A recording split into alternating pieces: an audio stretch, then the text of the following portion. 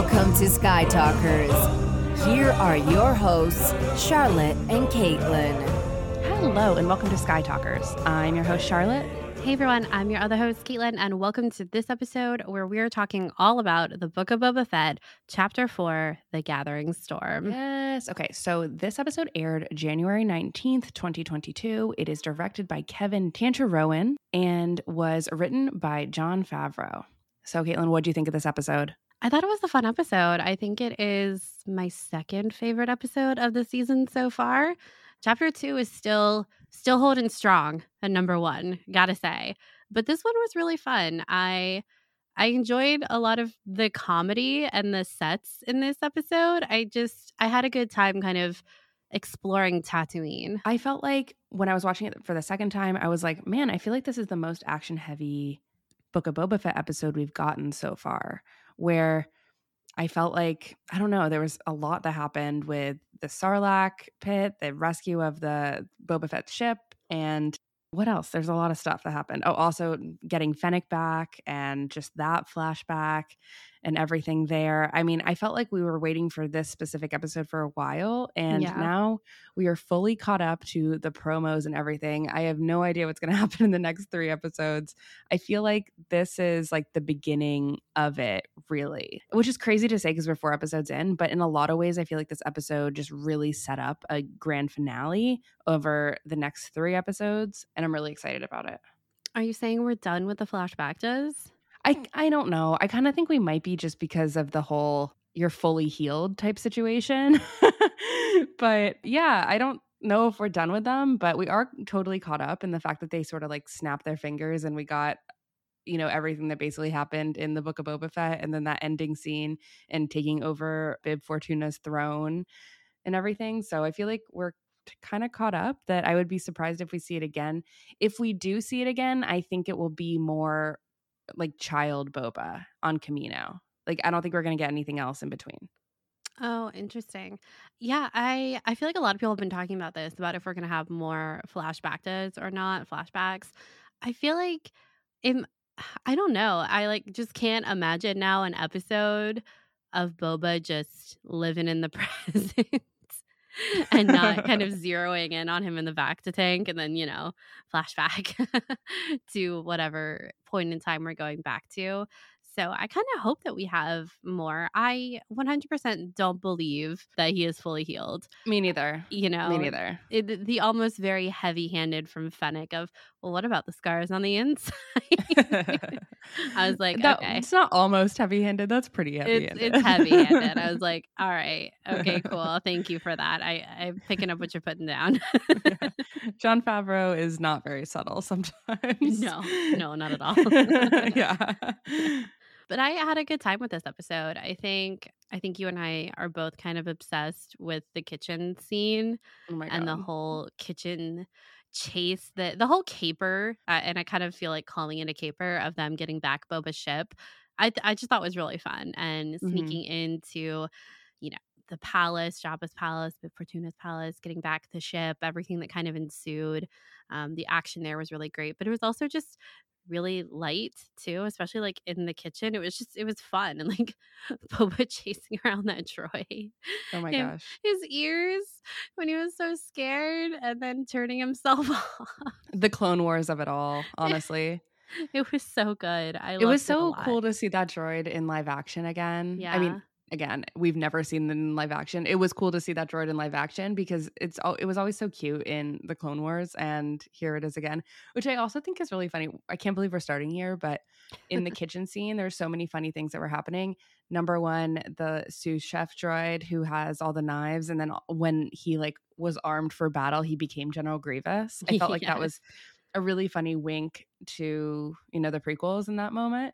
And then number 2, I realized that droid, the one with the ears, I think it's called a lep droid, they were the rat catchers, because they had the little net, which is so cute. But the sous chef droid referred to that earlier, and I just loved that kitchen scene so much. I thought that it was really well paced, and I just really liked the environment and seeing that and everything. And this show has done a really good job of showing food and like banquet style foods. And like the bars, the sanctuary, just the luxury of it all, that of course we would see the droids who were in the kitchen preparing the food. Yeah.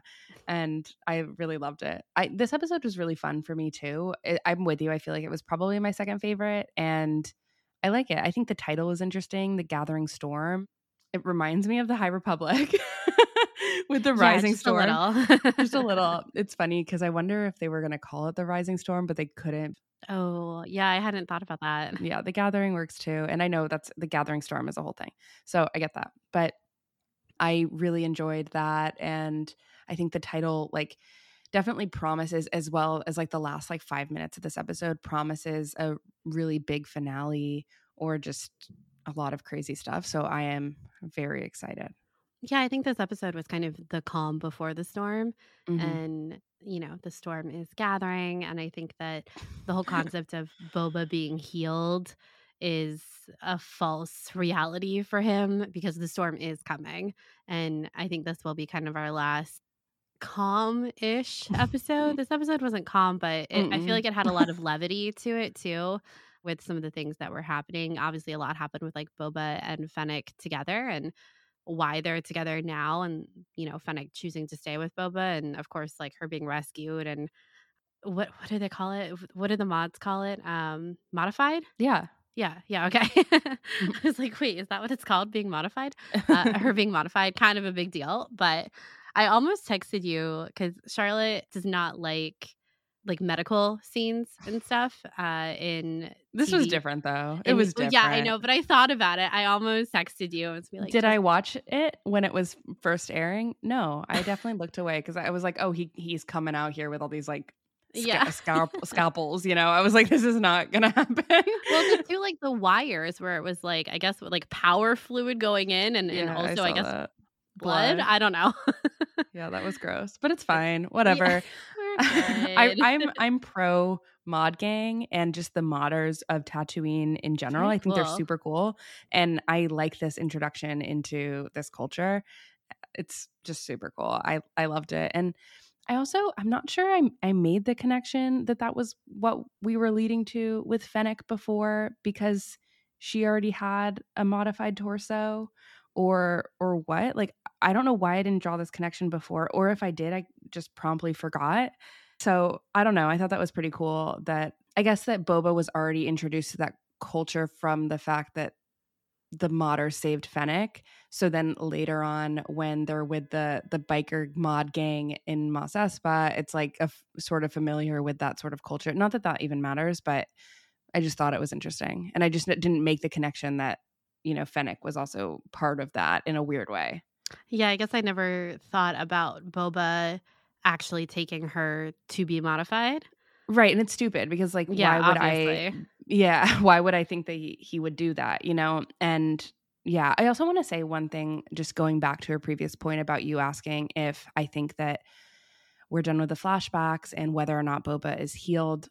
I will say that if the flashbacks sort of represent Boba reliving trauma and reliving his past, I think that we're at a point now in the story where we're aware of the fact that Boba was dealing with the sorrow over what happened with the Tuskens, the sorrow over his trauma from his childhood, things like that.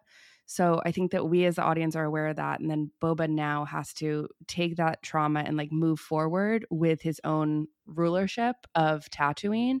So I think that we're at a point where, like, thematically it makes sense for us to not revisit those past traumas just yet. I think it could come up again if something like bad happens or something, but I think that's why we're moving beyond that. I think I agree, but I also think it's odd to have a series that has effectively been 50% flashback at this point to suddenly not have any flashback. Yeah. Well, we can decide that next episode. Yeah. So, I mean, to be honest, at this point, I think I prefer the present day stuff than the flashback stuff. Over the past 2 episodes, I'm like, let's get into the action. Let's do what's actually happening here and why. Like, I just wanted to kind of fast forward it a little bit. And I was worried that I was going to feel that way towards the end of those flashbacks because we had already seen some pieces of it in The Mandalorian. And I was worried that we were going to retread that a little bit and like waste precious minutes. When you wake up and you watch the Book of Boba Fett or the Mandalorian and you see the runtime and you're like, okay, 45 minutes of brand new Star Wars. This is going to be so good. Well, if 4 minutes of those are stuff that we've already seen, I don't know. Maybe I'm greedy, but like I want that new stuff, So I was excited that we really just zipped right to the present day, and I'm here for whatever conflict happens next. Yeah. And speaking of The Mandalorian, I know we had the Great Mandalorian theme at the very end of this episode, but I got to say, hearing it in the first flashback when Boba effectively goes out and then finds Fennec, where it's kind of like a shooting star of the Razor Crest going off, and you just hear it's like 2 notes, I think, of Din's musical motif. It was so cool. I really liked it. It showed me it's like the music of Boba Fett and The Mandalorian fit really well together. But hearing the Mandalorian theme within Boba Fett emphasize just how much these themes, these musical scores exist independently of each other while still flowing, like they belong in the Mandoverse effectively. And I thought it was really cool. And I really liked the beginning with the first kind of dana, in the beginning of the episode. I really loved that part. It is such a reminder of how iconic that score has become. It's just so good. I will sing its praises forever, but I'm always astounded sort of about in this like 10-year period that we've gotten a bunch of new Star Wars and with it a bunch of new musical themes, how quickly my psyche associates them with certain pieces of the story, certain characters, certain, effectively a motif, and how fast I associate that. And it happens on like a subconscious level at some point. And I think it's super cool. This was a really good example of it being like, oh my gosh, that was the Mandalorian's theme, even if I hadn't listened to that in a while, or it really worked for me. In fact, my parents also recognized it, which is cool because when I was talking to them, stuff like that sometimes goes over their heads, even though they watch everything. And I sort of appreciated that it didn't go over their heads. And I was like, you know what? That's the power of music in that moment. It is. Super cool. Okay, the other kind of quick thing I wanted to mention while we're, I think, kind of going over some of our bigger feelings and like about the episode before we kind of dive into Boba and Fennec, the stars of this episode, especially. We had no Kamino in this episode, which, if you listened last week to my super intense Attack of the Clones versus Book of Boba Fett comparison, Kamino was a big piece of this. And this is the first episode we didn't have Kamino, and we also didn't have someone tell us the fun fact that the Dune Sea used to actually be filled with water. We didn't mention the Dune Sea, but it was when Boba sent off his Bantha friend, go roam the Dune Sea, make Bantha baby. Best thing ever. Best thing ever. Boba the animal lover is my favorite thing possible. I think it's so funny because like him and Ezra would get along so well. Can you imagine? Would they? well, like they would bond over their love of animals and their ability. Maybe, but yeah, maybe Boba would be friends with Ezra. I don't know about Boba. Past Boba, no. No, this Boba who loves animals. I mean, can you just imagine Boba Fett and like a loth cat just following him around? Yeah, I can imagine that, and that's crazy that I can imagine that now. So cute. The cute. Bantha game in the Book of Boba Fett is so overwhelmingly cute. They knew what they were doing. They were like, we need to make these creatures even more, you loved them sort of anecdotally before, but now we have plush, the merchandising opportunities. It just, we have to, the puppets look really, really good. Like they look really good. Yeah. And I think that the Bantha itself was shot really well. Like I like the tail wagging. It was cute. It wasn't weird. Sometimes these things kind of go over a little bit into weird in like a negative way, not in a good way, but not the Bantha for me in this episode. The tongue was a little much, but it was fine. It was cute. Yeah. I liked when when she was kind of licking her lips, like, I'm hungry too. Yeah. What I think is so funny about the Banthas is that they move so slow. But I guess it's like, it's better than walking. So that's what you have. When Boba sent away their Bantha and she was like we might need it. But I was like, Yeah. really? You're not outrunning anyone on a bantha.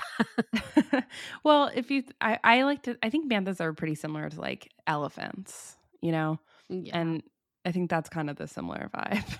Yeah, I If you guess. were to put them side by side, I don't think they're horses. They're not like the No. tauntaun. No. They are like elephants, slowly moving through the world, but they're brilliant at the same time. And have an elephant's memory, but for a bantha's memory.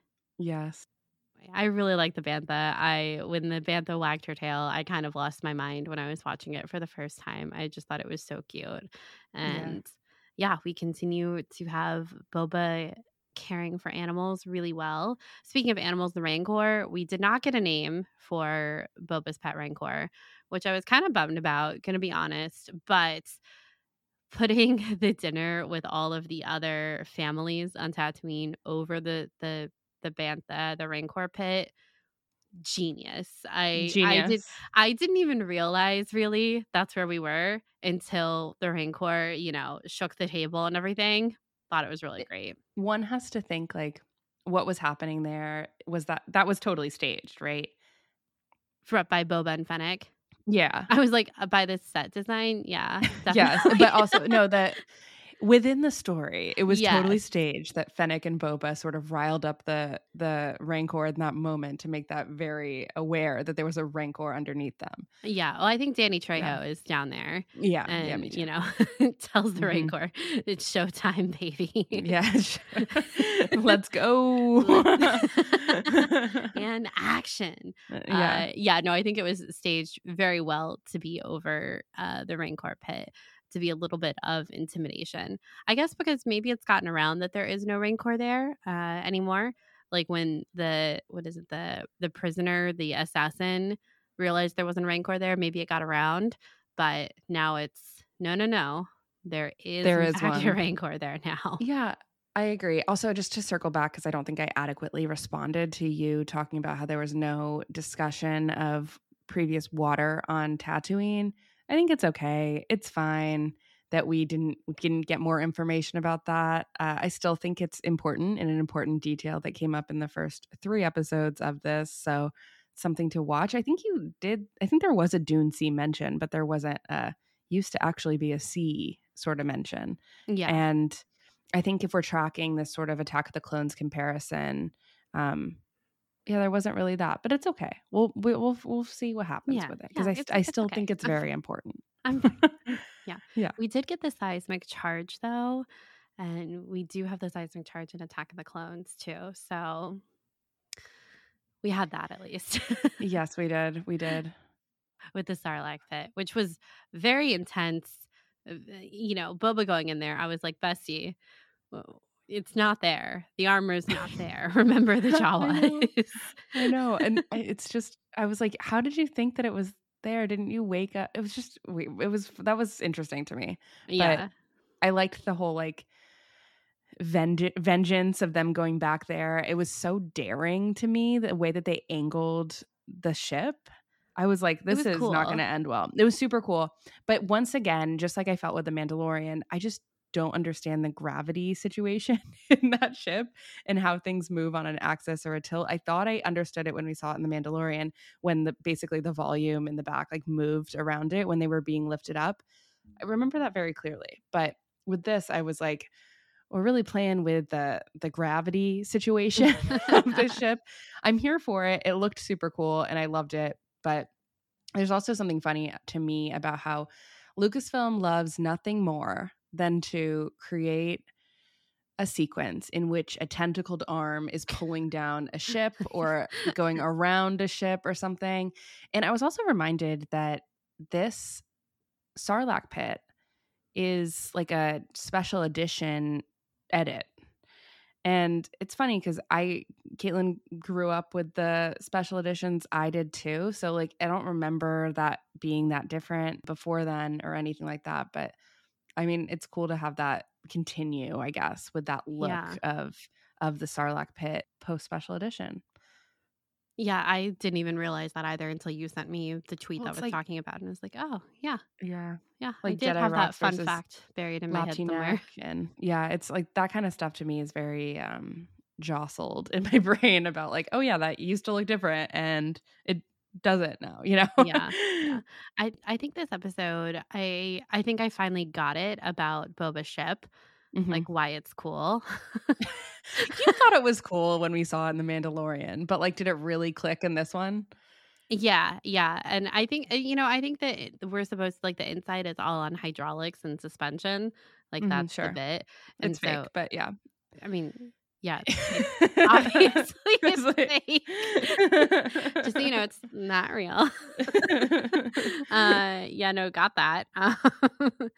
But I think even in space, it's on hydraulics Yeah. in the galaxy far, far away.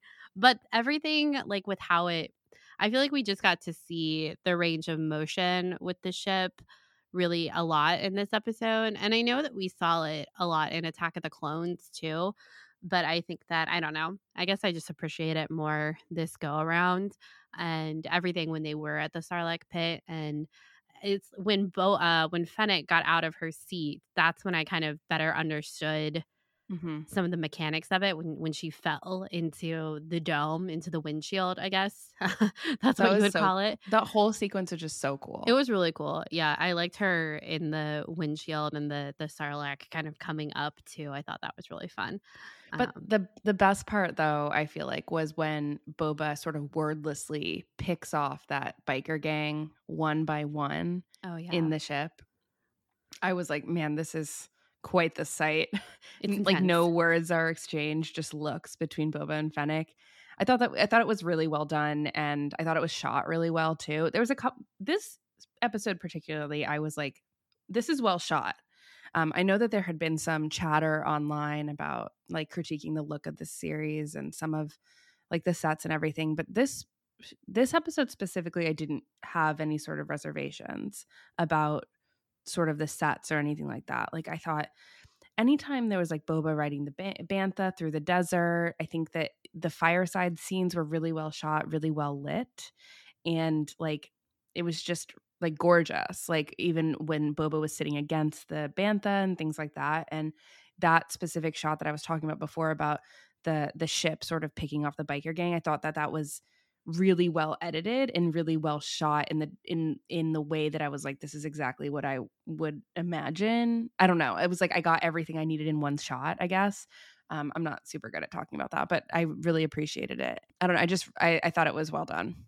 Yeah, I think there are definitely some areas or moments, sequences in the Book of Boba Fett that could be better. Like, I think we're Yeah. all thinking about the biker scene with the Hmm. mods in episode 3. And I think there are some shots where it's clearer to me that we're on the stage of the volume, and like some of the, Me too. I don't know. I don't even want to call it like CG, but you can just tell there's a little bit of that disconnect, I think. But overall, honestly, I think the Book of Boba Fett looks great. Yeah. And like even like with the Tuscan village, knowing that that was like shot in a parking lot is just Hmm. Well, wild oh, to me. what I was specifically thinking about is actually all the shots of the palace. I think were done really, really well. Oh From yeah. when everyone was walking away, I was like, the lighting here is really great, and the mood established was really well done. And like anytime Boba and Fennec were looking over the cliff into That's what I was the gonna say. That palace, looked really it good. looked super good. I was like, wow, this is a shot, and I want to get like a screen capture of it and make my background. And I feel like that's always a good sign, you know? Yeah, yeah. Yeah, I really loved Fennec's little droid that went in and mapped the Oh, palace. so And cool. I thought it was really, I don't know, it was just kind of fun, like this flashback going through the palace and like seeing the Gamorreans and being like, oh, there are guys. Yeah. There are friends. I don't know. Your friends, but yeah. All right. Well, you know what? You can't have them when they turn out to have hearts of gold in the end of this series. So, just so you know, Trust no one, trust no one. it felt like that to me kind of had that caper feeling to it with that Mhm. pacing, that tone of just a little bit more lighthearted. You know, we know they're going to get the ship back and we can just kind of enjoy the ride, enjoy this droid kind of going behind all these people that we're going to come in contact with later on in the series, but none of them know it. And I don't know. I kind of always like that. It felt like that music montage in like a heist film or a keeper film of like getting the plan ready. And Oh I always yeah, like those montages. I always think they're really fun. me too. It's a crucial part of the heist, It as is. we know. Yeah, Yeah. as we know. Yeah. We do have an episode all about heist films and how Solo fits into that, if you're interested. It's a low downloaded episode, as we'd like to talk about. Anyway, It's a it was a really fun interesting one. episode, It actually. was a passion project, okay? I really like Anyway. if Solo is a heist film. Me too. Me too. Anyway, one thing I wanted to talk about, and maybe it's, I think we've just been kind of like talking about our favorite parts and what we really liked and everything. But one thing I think we probably should get into is, what do we know about Boba Fett right now? We're 4 episodes in. Who is Boba Fett and what is important to him? This episode, I think, is one of the first times that we're hearing Boba Fett actually talk about that.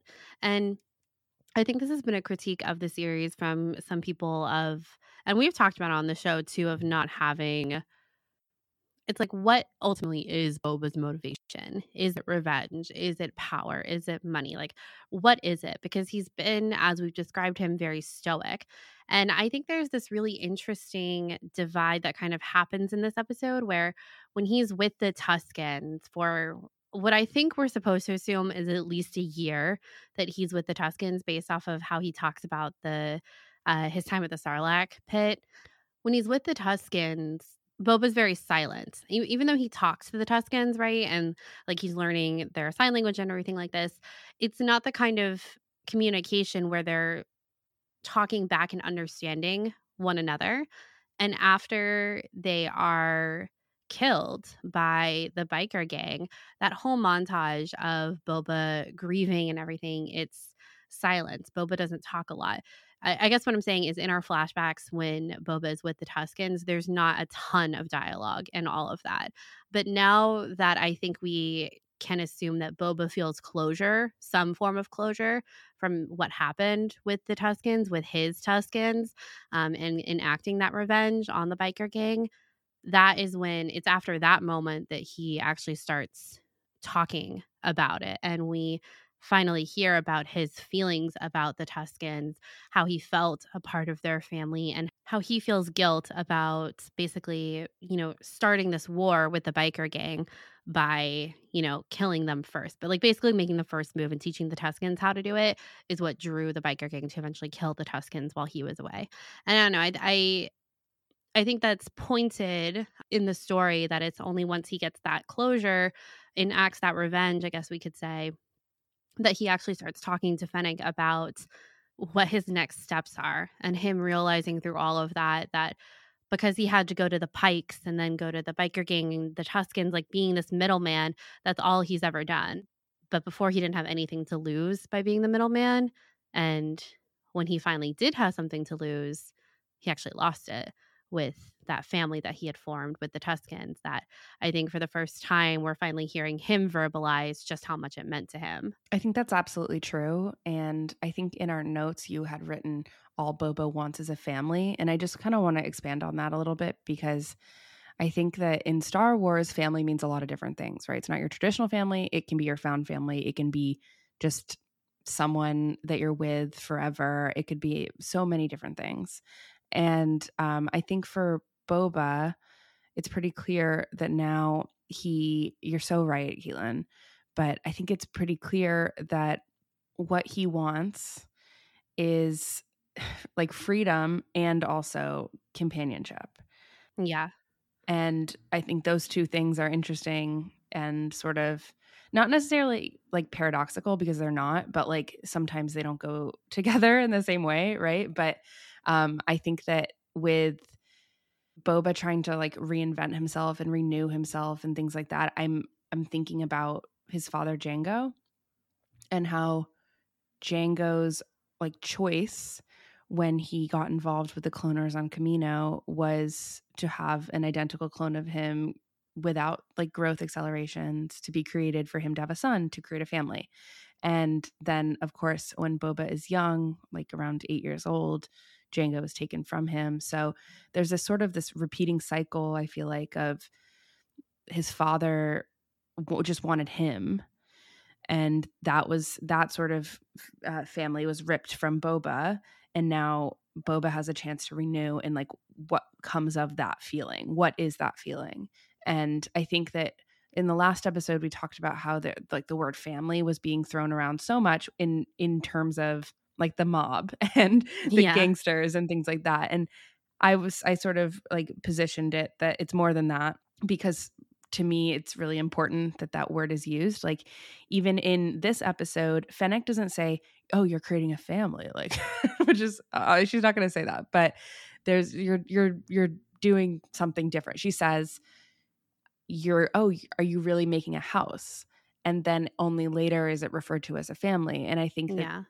like for the audience, we're supposed to make those two connections. And so now when Boba has this palace and he's sort of like amassing this group of like misfits, I love it so much, because it's just like a group of all these different people who've been wronged in their life, who want freedom and also want loyalty. So all of these things go together, and that's exactly what Boba offers Fennec around that fireside chat. You know, whenever there's a campfire in Star Wars, you're good. gonna get good conversation. Good It's stuff. just good.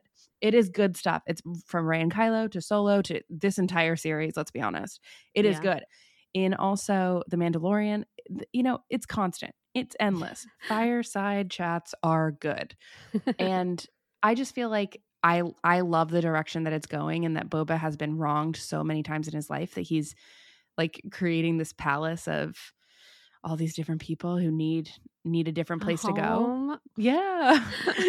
From the depressed Rancor to like even Black No. Chrysanthemum, He's right? there Like now. he's there now, and like that guy couldn't be more angry. He has the angriest eyes. But he has this sort of like like this weird kinship now with Boba, because Yeah. that's what Boba offers him, this hand, you know? And I just think that it will extend. It's just fascinating. So if we really are leading towards this like war for like what's right for Tatooine, which I love, by the way, I love that we're going towards that, even if it's not what we had predicted with the sea or anything like that. If that doesn't happen, that's fine. But just this concept of getting back what's like rightfully, like changing what is wrong. I love that concept. I really do. What I think is cool about the character of Boba in this series so far is that one, you know, we have a saying on the show of Star Wars is tragedy, right? And you think about the character of Boba, and, you know, the last time he was cared for was with Jango, and that was taken from him for a very long time, you know, as we said, as we know, when he was 8 years old, a young child. And so being with the Tuscans is the first time that he's been in a community that cares for him. And I imagine that probably affected him a lot. And I think what you would kind of expect in a story is that when a tragic backstory like this happens, where a character like Boba loses this community that he felt a part of and felt loved by, that character becomes like more hardened, more violent, ready to enact revenge, everything like that, over and over again, like no mercy for everything he's lost. You know, like no one had mercy on my family. Why should I have mercy on yours, kind of thing. But I think we've seen Boba kind of pivot the other way of more soft, of if you have this debt to me, Fennec, if you help me, that would be great. And then you're free. Just tell me where you want dropped off. You know, he tells Chrysanthemum not to work for, what is it called? Scug bags? Something like that, sets him free. You know, it's just business. He isn't mad at the families for not wanting to partner with him. He's just like, yeah, don't screw me over, which we'll talk about that later, if they actually will screw him over in the end. But he just wants people to have choice, I think, in all of this, and to cut out the middlemen that are kind of wreaking havoc on Tatooine, because that's the root of what caused him to lose the Tuscans, his community. And I don't know, I think it would have been really easy to have the same backstory with Boba Fett here, and, turn up that bounty hunter aggressiveness 100% more. I think a lot of people probably expected that kind of story with this tragic background from him on Tatooine. But I like that instead it's, Boba giving treats to all these different animals and bringing in misfits. And yes, we do see him enact revenge, and he is still a bounty hunter who knows what he's doing. But it's different than I think the route we could have gone. And he seems genuine in wanting things to be better on Tatooine for the people of Tatooine, which Totally. is, kind of unexpected, honestly. Well, it's really nice. And I love the quote of him saying, "I'm tired of our kind dying because of the idiocy of others," which I think is just like such a good, I don't know, workers' rights anthem. Like, it's so good. Yeah. And then later, just again with the fireside convo, it was just chef's kiss. Fennec says, "Living with the Tuscans has made you soft." And he says, "No, it has made me strong. You can only get so far without a tribe." Yeah. Yeah, that's the quote. That's the quote. First off, we're talking about like, oh man, like it's so nice to see like Boba, like the softness of it. But that's not the whole story, right? And he says it himself. I was actually shocked that was like A said Boba line? in, that no, it has made me strong. And like that's just having this sort of sense of conviction is so awesome. And it makes for the most interesting story to me for Boba Fett. Yeah, I agree. I thought that was a really great quote. And yeah, the quote at the beginning too of "you can only get so far without a tribe" is right. I feel like we've kind of been talking a lot about Boba's like inner monologue and his mantras, and the fate steps in to rescue the wretched, I think, is one of them. And then this of "you can only get so far without a tribe" is the other. And again, just imagining that like Boba has lived his life alone, even though there are a million of him out there, of clones, and that he's come to this place in his life where he realizes that this is what he wants and he's sticking to that plan. I think it's really great. And I think this is why I stand Boba Fett now. So the question that I have is, do you think that that's the reason why Fennec is staying with Boba, is for like this specific reason, is her seeing that sort of conviction in Boba, or do you think it's something else? Like, is she playing a longer game?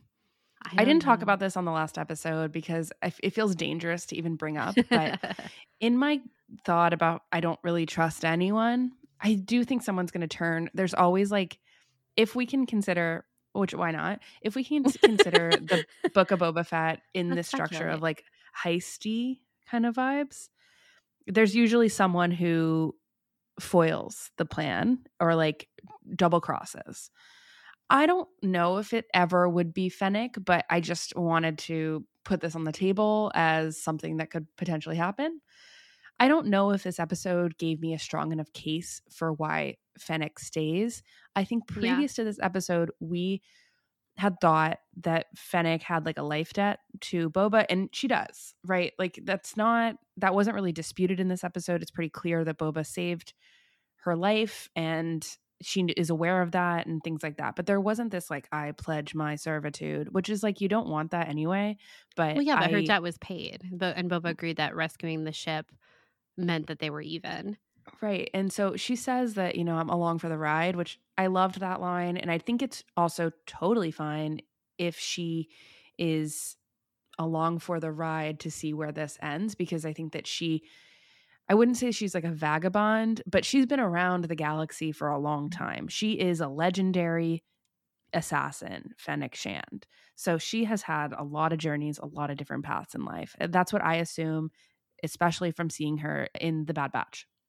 But I still am just unsure purely if she's like on board with his creed, with his mantra, with his who he is in this moment. I think she is, but she's definitely different than him. Yeah, absolutely. You said too that the episode didn't give you a strong enough reason why she stayed. And I agree with that. It was something I was thinking about the whole time. I think there's totally a version of this where Fennec betrays Boba Fett, or does something for their goal that goes against Boba's current morality that he would be upset Yes. about, Yes. sacrifices someone in order for them to get the upper hand. Something like that. I can see that happening. I can also see her flat out betraying him too. I think that Fennec stayed in part because I think she was interested in the power and the, I guess, like, the treasure of, helping Boba create this house. I feel like their relationship has probably changed as they've pursued that goal together. Because if she didn't think, like, it's either two things, right? She either believes now at this juncture in the present in what Boba is doing and just not his methods all the time, or she's playing the long game and whatever reward she's got at the end of this is worth it to her to stick around. But maybe, like, I guess the other question for me would be, is Fennec working for someone else, or is she just going to overthrow Boba herself? I think she might, if Fennec's going to betray Boba, I feel like she might try to just overthrow him and take his position as Lady Fennec. I don't know what she would want to be called in the palace, in Jabba's palace. But I don't want her to betray him. Like, I want to trust Fennec. Me neither. I don't really want it either. I don't know if it makes for a really good story, but yeah, I don't know. I think the story of, if it is the bigger war of the crime syndicates and it's not just the Pikes at the end of this line, right? If it is someone like Crimson Dawn or the Emperor, the First Order, I think that's a more interesting story. And there's not necessarily room for Fennec to be the betrayer. But if the huge plot twist at the end of this is that it is Fennec, then it's probably, like, we're probably just looking at the war with the Pikes, if that makes sense. Like, I kind of think we're looking at two plot twists here. Either it's Crimson Dawn or the First Order, something like that, or it's Fennec betraying him. Mm-hmm. I feel like those are kind of the paths we could go that would make a really big splash at The the end of only this thing season. that I would say about that is it too similar to Solo, with Kira in the end basically betraying Han Solo? I don't know if I think about Kira as betraying Han Solo, of just rather than just like abandoning him, or not pursuing her own goals. Well, is that not the same thing that we're suggesting about Fennec pursuing her own goals there? But Kira leaving Han was not vindictive. True. It was sad. It was sad. Like, she wanted to stay with him, but she didn't feel She like she couldn't. could. Whereas Yeah. I think Fennec would be different. I think at this juncture, Fennec would feel bad, Mm-hmm. but I think she would value, if that's the route her character is going, Yeah. valuing her power, the reward that she gets, whatever it is, at the end more than Boba. Whereas I don't think that's not how I would describe Kira in that moment. Yeah. Like, for me, I don't, even just talking this through, I'm not sure if I've obviously been thinking about Fennec being someone who could potentially betray Boba along the lines, just honestly based off of those earlier interactions. It's like, I even talked about this with the Gamorreans. It's the same reason I'm not sure I fully trust the Gamorreans. It's just I don't really trust Rude. anyone. So when it comes to Fennec, like, she seems to be a little harsher. She's always real, like, Boba feels like, I feel like Boba's like reeling her in, and like harshing a little bit more of her assassin tendencies. And that's fine. I just wonder how that manifests later. But even just talking about this, it's like, I want Fennec and Boba to be on the same side. So I hope that happens. Like, I hope that Yeah. continues. And I want to set our sights a little bit differently now. So we had a really great moment with Garsa Fwip, who's played by Jennifer Beals, the Twi'lek owner of the Sanctuary. What do we think about her and her absolutely scene-stealing scene when she stopped Black Chrysanthemum, or tried to stop him and then he didn't? I don't know. That was bold. Made me really realize that she has power, even if it wasn't useful for Black Chrysanthemum. But what do you think about her? And her outfits are amazing. We know, So I can't talk about her You amazing can outfit. talk about her amazing outfits. They're amazing. It's just, Um, it is a known fact. I thought that scene was great. I honestly, one of my favorite parts of that scene was Boba just watching all of it unfold and Yeah, just me kind of too. they would just shoot to him. The camera would pan to him every once in a while, and he would just be like wide eyed, like, okay, cool. What's going to Yeah. happen next? They're so good. I thought that was really funny. Yeah, I kind of think the sanctuary is this like, what are we doing there? Like, there's a reason we have this like Every great time.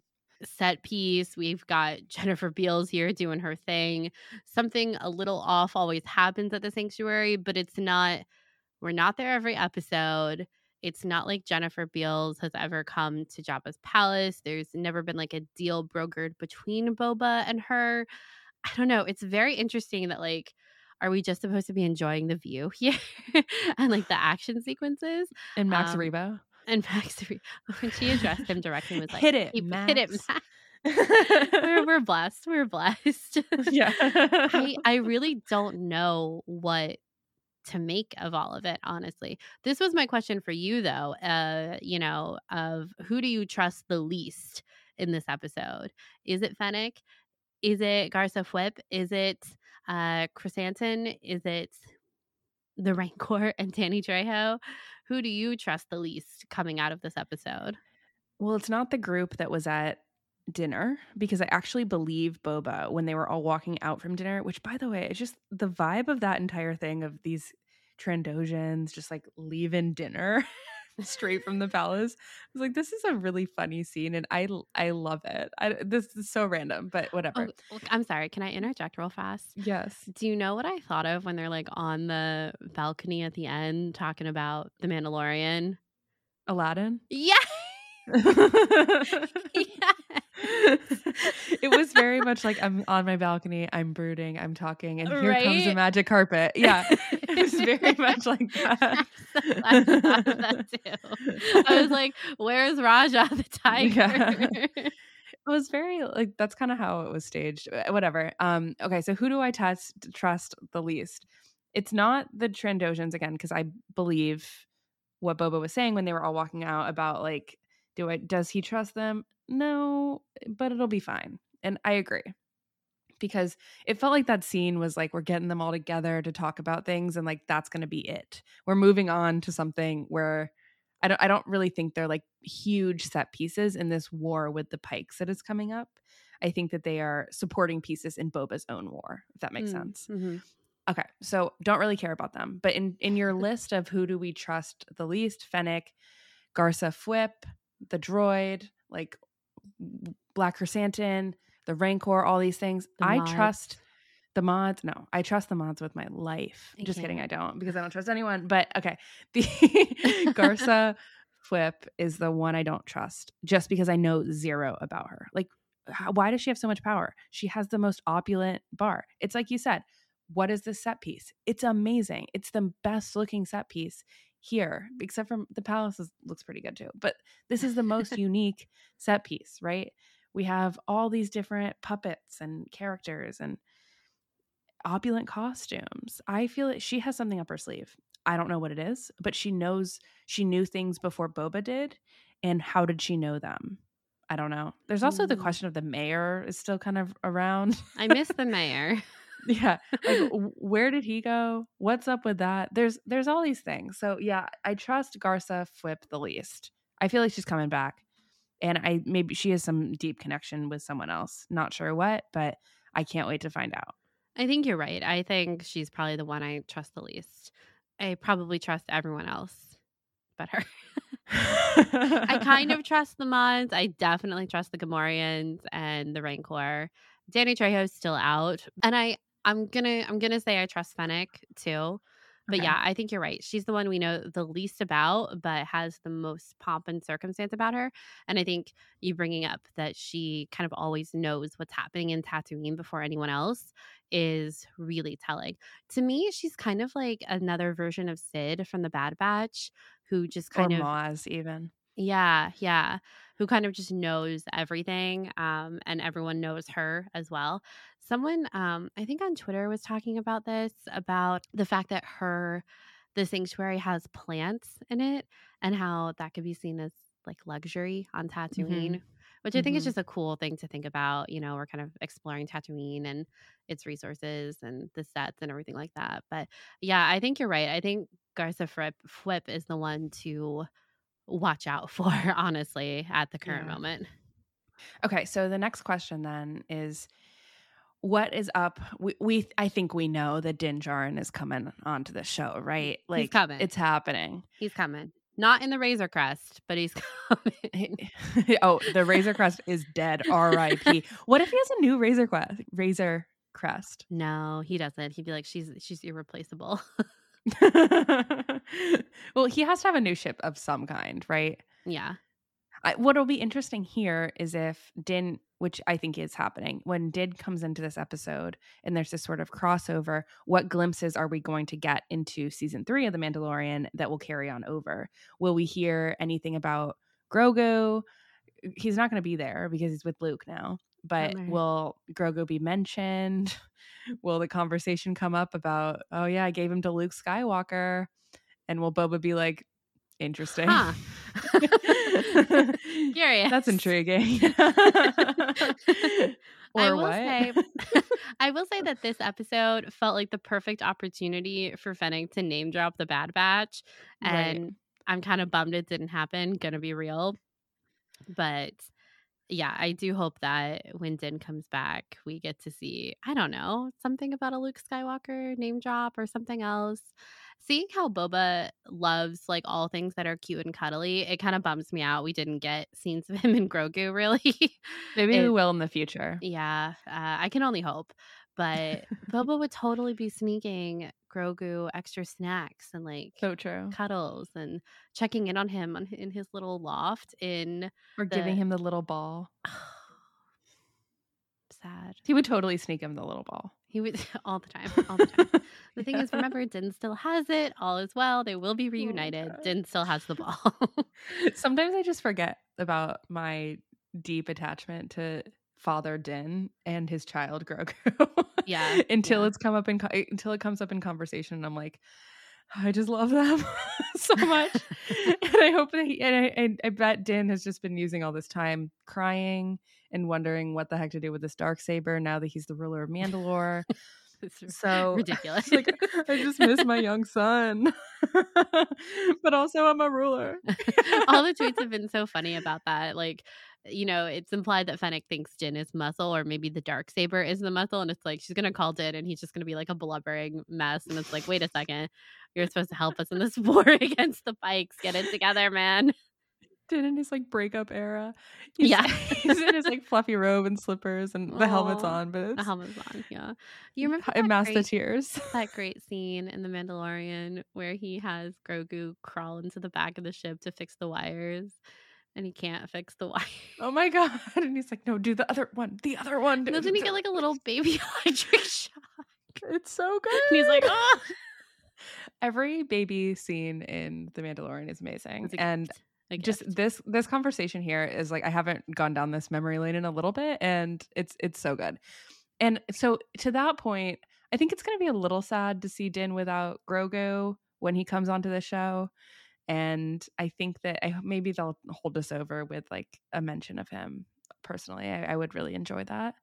But the question is, so they really gave that away in terms of the musical cue for Din coming, or the Mandalorian or something. I don't know who else is going to come. Maybe Bo-Katan. I don't know. I don't know if Din and her are on speaking terms now. They're still maybe they're still battling. Like they can't. That's what I mean about like getting a glimpse into season 3 though, is that we going to like gasp when a sentence is said about like what has transpired from that point? Probably. And I feel like that might be part of it. Yeah, I think this is something we talked about at the very beginning of the season of Book of Boba Fett, of what exactly is our tie-in crossover going to look with The Mandalorian, because it can look like a lot of different things. And I like, is Mando coming next episode, meaning we could potentially have half of the season with The Mandalorian. I think that's really interesting if that happens. I don't know if I think they'll spend 3 episodes with The Mandalorian, or maybe he doesn't hear the call until the very last episode. I don't know. But I think it's going to be really interesting to see how they do kind of tie these stories together again in the book of Boba Fett, having Boba Fett as the main character as opposed to, Boba appearing in The Mandalorian. Well, I still think that this story is Boba's like fight for Tatooine, but then also we're taking on the syndicates.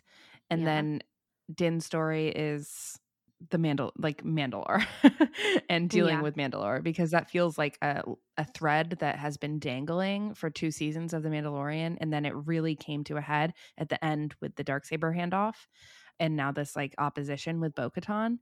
So it's to me, I feel like those are two things that sort of work together in this weird way, because the syndicates could probably somehow be involved in Mandalore or the restoration of Mandalore or something like that. So Boba being like a crime lord in that sense. And the thing is like the term crime lord is like a lot of like this is so funny to say, but like it sounds really negative, right? Like when I think about a crime lord, I think about like Jabba the Hutt, but Boba is like reinventing what that means. So I don't know how it's going to all fit in. I just can't wait to find out, because I feel like it's going to be extremely cool the way that they tie it all together. And I don't know. I feel like on this specific show, we could get some people that like in terms of like for this battle that we haven't seen in a while. I'm not sure who it would be. If it's just Din too, that would be awesome as well. So really, really pumped about it. And I think it works well. Like I understand why they would do that, because that's Boba's like present day friend who helped him out, and then they Yeah. helped each other out and everything like that. Like it makes sense. The app like post Boba coming back from the dead, this is who he interacted with, who has Beskar, just like he does. It's these people who have risen up, I guess. Well, and hypothetically, Din knows what Boba is doing on Mm-hmm. Tatooine too. So it's very possible that they had a conversation at some point that was like, if you ever need me, call me, beat me if you want to reach me. And we know Din loves to planet hop from one adventure to another. He very much does. He says, if you need something, you can do this one task for me. And that's the episode. I say that all in good fun, okay? Bo-Katan is like, I'm tired. She's like, I need to get Din distracted from his sadness at not having Grogu anymore, so I can fight him to kill him to get the Darksaber. So we're both coming to help you figure out your stuff, Boba, and hope that it helps Din bounce back, so then I can fight him and kill him and take the Darksaber. Indeed. She just packs Din into her ship and they jet off. And then that's it. That's the Yeah, end. And then that's we have the to end. wait till next year for The Mandalorian season Yeah. 3. It's fine. Yeah, all that to say, I think it's pretty clear that we'll be seeing at least Din back on Tatooine at some point before the end of the season, and possibly some other people too, but that will be determined at a later date. So excited. Yeah, me too. Me too. And maybe we'll get like a joint theme between The Mandalorian and Boba Fett. That would be really cool. Wow, that's Yeah. a really, really, really cool idea. Yeah, it just unlocked something in my brain that's like, wow, must have that now. Yeah. Wow, and then it would be like any show that's technically in the Mandoverse would have this like interlocking situation. Cool. Oh, man, that'd be so cool. We need this. Yeah, we do. We do. Okay, but is there anything else we want to talk about with this episode before we wrap up? Not particularly. I mean, I really loved it. Really like high highs for me. I feel like it was a really great episode. It zipped by super fast, and I cannot wait until next week. Yeah, me too. I'm very much looking forward to it. I hope you guys are too. And if you want to talk about it with us online, you can find us on Twitter at SkyTalkersPod, or our personal handles. Mine is at Caitlin Plusher and Charlotte's is at Clarity. We also have our website, skytalkers.com, our Instagram, TikTok, and Facebook page are all places you can find us online if you want to talk about Star Wars with us. If you haven't left us a review yet on iTunes, we would really love it if you took a couple seconds to go and do that. It helps other people find our show. Also, everyone who has rated us on Spotify, thank you so much. It really means a lot lot to us. And if you listen to us on Spotify or use Spotify at all and want to go and give us a rating now that Spotify has podcast ratings, we would really appreciate it. And thank you to everyone who has already rated us on Spotify. We were super excited to see that we had some ratings there. So thank you very much. Yeah, it was really nice to see that. I'm like overwhelmed by that, to be honest. It happened so fast, and you guys are awesome. Yeah, thank you so much. And if you are interested in other ways to support us, you can head on over to our Patreon and check out our reward tiers and how to get involved in our Patreon only Discord community. And I want to say a huge thank you to these patrons: Angela, Chris, Stephanie, Fio Pio, Jeff, Kate, King, Maggie, Molly, Ian, Rebuild, Joey, Alex, Bailey, Brandon, Daniel, Debo, Derek, Diana, Dylan, Fifi, and Froppy. Thank you so much for supporting us. Yes, thank you guys so much. And as always, until next time, may the force be with you. May the force be with you.